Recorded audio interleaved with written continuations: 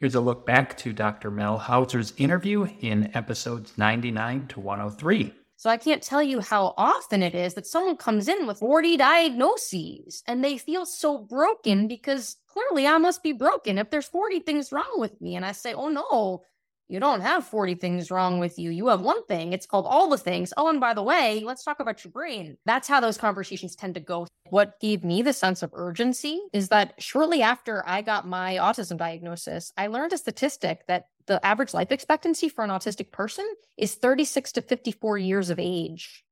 I was 37. Not dying from autism, dying from premature cardiovascular disease and suicide. Wow. So to me, that's so messed up. That's so messed up that, like, the healthcare system doesn't even, I don't think people even know that. Even doctors who take care of autistic people don't know that. And now on to this week's episode.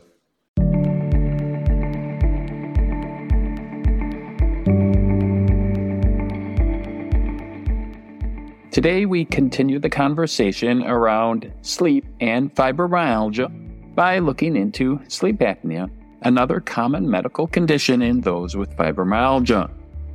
For those of you meeting me for the first time, I am Dr. Michael Lenz, a pediatrician, an internist, and lifestyle medicine physician. I also am author of the book, Conquering Your Fibromyalgia. I have been a doctor for over 26 years. I aim to blend the best of lifestyle medicine and medical management using an evidence-based approach.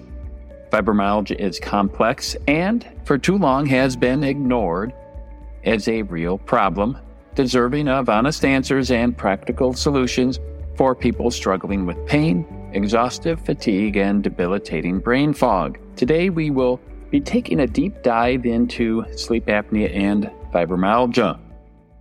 While fibromyalgia is more commonly identified in women, with a ratio of about 9 to 1 in the past, based on old criteria, but now is closer to probably a 6 to 4 ratio of women to men.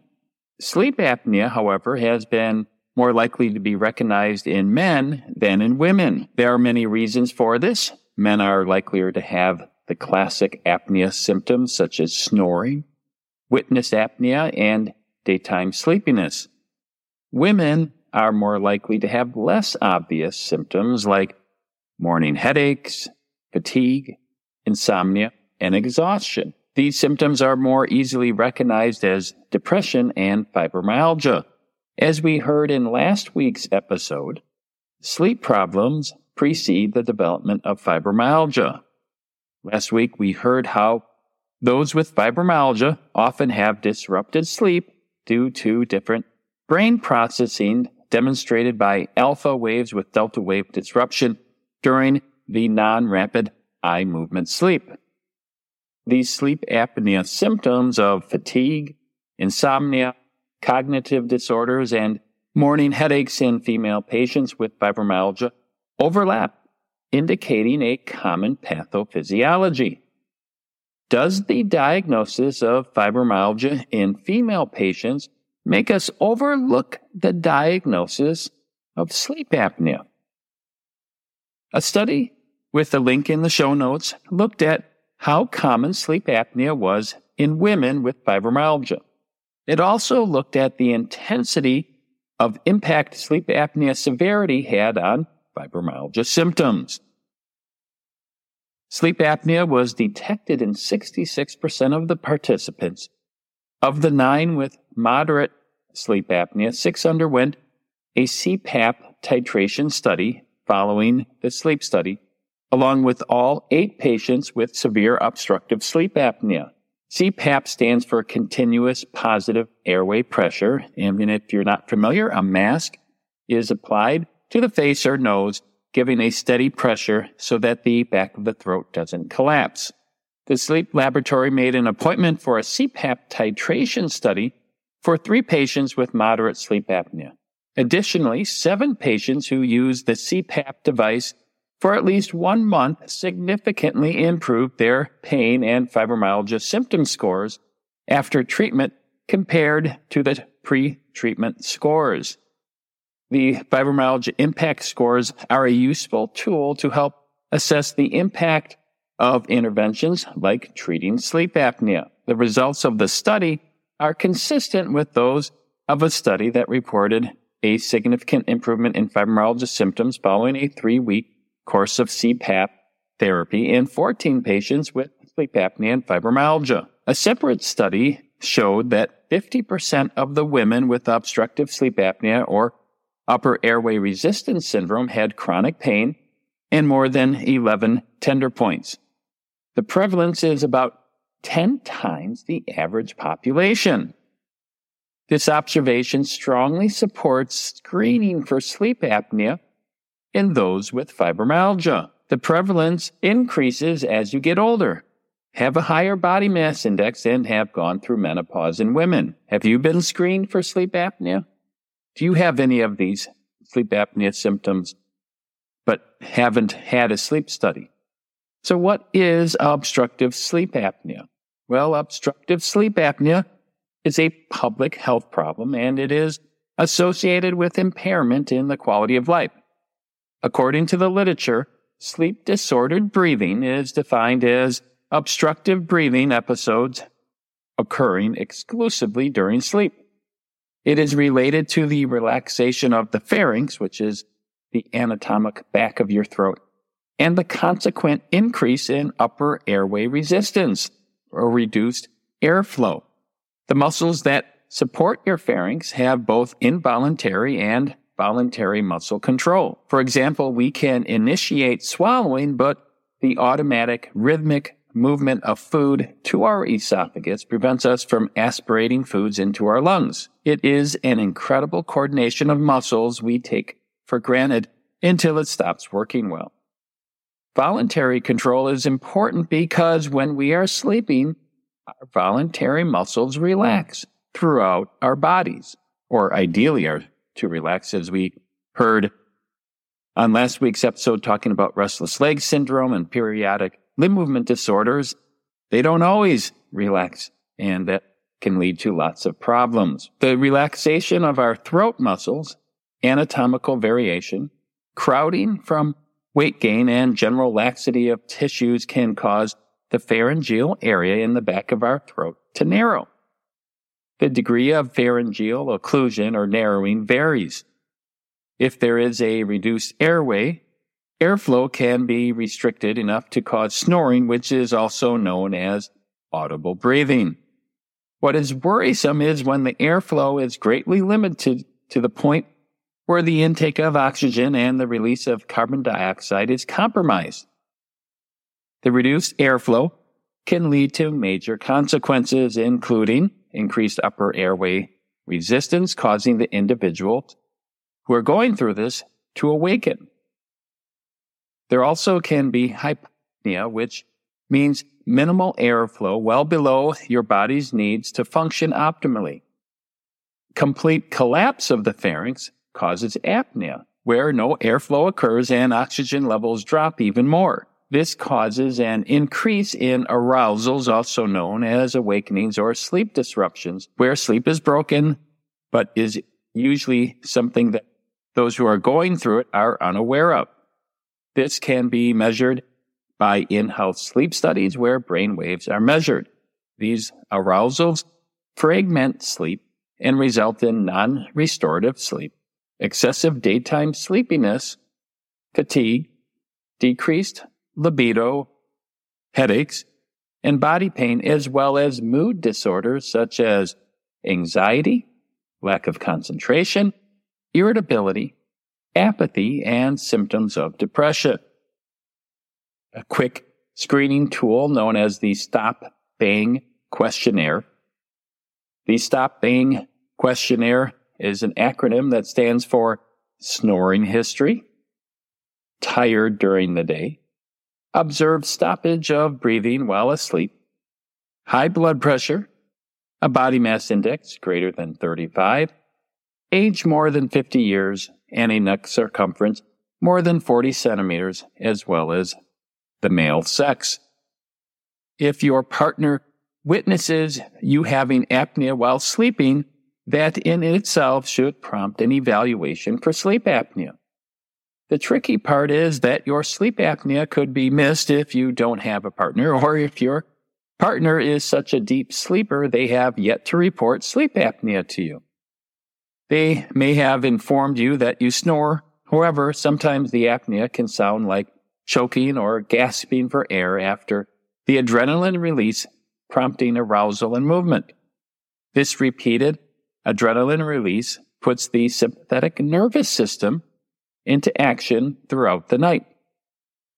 Two nervous systems control our automatic functions in the body. One is the sympathetic, and the other is the parasympathetic system. An easy way to remember the differences is to think of a parachute where you are gently floating and relaxing. This system should be active while sleeping to get the needed recovery that your body needs. Unfortunately, the sympathetic system gets activated in sleep apnea throughout the night. This can cause an increase in potentially deadly consequences such as fatal heart rhythms or even a heart attack or stroke, let alone feeling exhausted the next day. It also can lead to fatal consequences during the day, including driving impairment equal to and surpassing driving while intoxicated. If you don't have sleep apnea, but your partner does, this can also cause significant sleep disruptions, especially if you have a more vigilant fibromyalgia-type nervous system. You are more likely to be a light sleeper, sensitive to noises, and less likely to be able to get into the deep sleep that is needed, leading to fragmented sleep. We talked about this last week with fibromyalgia symptoms being turned on by playing noises during sleep lab experiments to people who didn't have fibromyalgia. In that study, they were able to turn on fibromyalgia symptoms within 3 nights, and then when the loud noise was turned off, the sleep apnea symptoms resolve. Because sleep apnea in your partner that's untreated can waken you up and cause problems, it is strongly encouraged that your partner get treated. But until then, you need to consider moving to a different room if possible while you sleep, or, as one of my patients whose wife snored loudly, cured his migraines by wearing earplugs at night, allowing him to get deep sleep. The good news is that sleep apnea is very treatable. Sleep apnea can be effectively treated with a CPAP machine. As I said earlier, CPAP stands for continuous positive airway pressure. This pressure prevents the throat from collapsing, and with proper coaching, works in about 90% of patients. Other options include a mandibular oral device that moves the lower jaw forward and the back of the tongue out of the way. Another option is the hypoglossal nerve stimulation involving an implanted medical device created by Inspire Medical Systems. It treats patients with obstructive sleep apnea by stimulating the hypoglossal nerve in a rhythm synchronized with the patient's breathing. This stimulation helps keep the patient's airway clear during sleep. For those of you who don't know what the hypoglossal nerve is, it is a motor nerve that stimulates several muscles in the tongue. These are involved in movements that make the tongue protrude or push forward and retract or pull back. Patients with obstructive sleep apnea have decreased muscle tone in the genioglossus muscle, one of several muscles stimulated by the hypoglossal nerve. The results in the tongue retracting back into the throat during sleep, obstructing the airway, blocking the flow of the air, and reducing oxygen levels in the body. While continuous positive airway pressure therapy keeps the airway open using continuous air pressure, the hypoglossal nerve stimulation implant sends a gentle pulse synchronized with the patient's breathing. This pulse signals the hypoglossal nerve to move the tongue forward, relieving the airway obstruction and allowing uninterrupted airflow. So if you were observing this while sleeping or somebody had a video on you, every time you would take a breath, the tongue would be stimulated to actually move forward and out of the way as if you're sticking your tongue out at someone while you take a deep breath. You would not be aware of this at all, but it would be observed if somebody had a camera on you or if your spouse was watching you while you were sleeping. Once the device is implanted, the physician will program the settings. The person with the implant is then given a sleep remote, which they can use to turn on the device before bed and turn it off during waking. They can also adjust stimulation with a range determined by their physician. It is kind of like a pacemaker for the tongue and not the heart. It is also important to mention the benefit of weight loss in treating sleep apnea. The prevalence of obesity in fibromyalgia patients is about 40%, and of overweight is about 30%. That means that 70% of people who have fibromyalgia are either obese or at least overweight. As discussed earlier, excess weight creates fat deposits in a person's neck called pharyngeal fat. Pharyngeal fat can block a person's upper airway during sleep when the airway is already relaxed. Additionally, increased abdominal girth from excessive fat can compress a person's chest wall, decreasing lung volume. Increased abdominal fat can limit the excursion of the diaphragm. The diaphragm is that muscle separating the abdominal cavity from the chest cavity. And when you take a deep breath, diaphragm pulls down, pulling air into your lungs. The reduced lung capacity with obesity diminishes airflow, making the upper airway more likely to collapse during sleep. Obstructive sleep apnea risk continues to increase with a rising body mass index. Even a 10% weight gain is associated with a 6-fold increase in obstructive sleep apnea risk. Looking on the positive side, a 10% weight loss can lower sleep apnea significantly. I've even had patients who lost a significant amount of weight and were able to completely get off CPAP. Losing weight can also significantly reduce many sleep apnea-related symptoms, such as daytime sleepiness, irritability, and other neuropsychiatric dysfunctions markedly improve as well. There is an overall improvement in cardiovascular health, high blood pressure, insulin resistance, type 2 diabetes, and in particular, quality of life. Many people just report that their life has changed so significantly, especially if they've had this for such a long time. Weight loss of just 10 to 15% can reduce the severity of obstructive sleep apnea by 50% in moderately obese patients. Unfortunately, while weight loss can provide meaningful improvements in obstructive sleep apnea, it usually does not lead to a complete cure, and many sleep apnea patients need additional therapies. While excess weight has been known to be a risk factor for obstructive sleep apnea, an increasing amount of evidence suggests that obstructive sleep apnea increases the risk of weight gain. One reason is that sleep deprivation is associated with decreased leptin, an appetite-suppressing hormone.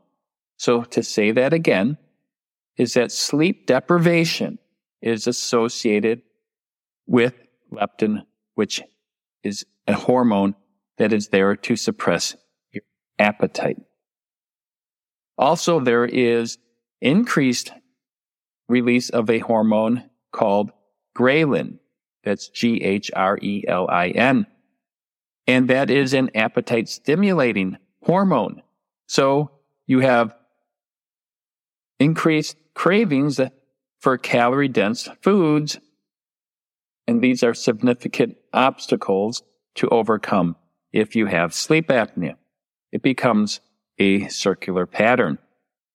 It also appears that obstructive sleep apnea patients in particular may be more susceptible to weight gain than people who have the same body mass index and health status but do not suffer from sleep apnea.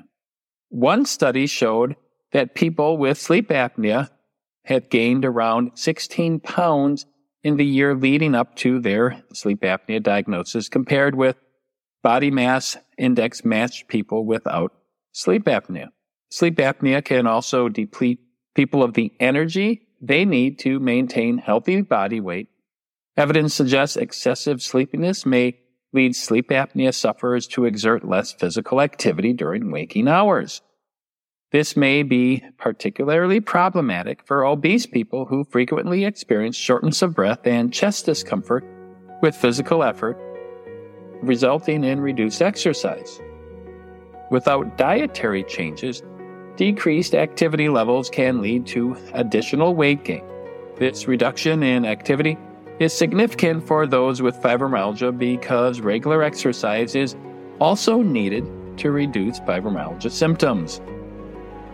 These all combine to being caught up in a metaphorical quicksand that seems almost impossible to escape, sometimes leading to despair. If this is you or someone you know, there is hope. At a minimum today, I hope you have learned that getting evaluated for sleep apnea is essential. But for those of you with fibromyalgia, it is even more critical. Treatment of fibromyalgia takes a multifaceted approach. It is very complex with a lot of bidirectional relationships with multiple different factors. And all of these need to be navigated. It can seem unfair to be going through this, but at least you are growing in your understanding, which is a big start. Suppose you have a goal of trying to conquer your fibromyalgia. If you do, you need an excellent scouting report, a thorough understanding and perspective. My goal with the book and the podcast has been to inform you of these challenges so you can be better prepared to tackle them. I hope you've enjoyed the podcast. One of the biggest compliments you can do if you have enjoyed the show is to leave a review and a 5-star rating. Hit the like or subscribe button and share with others. Next week, we will discuss other continued sleep challenges to your battle with fibromyalgia. Until next week, go Team Fibro.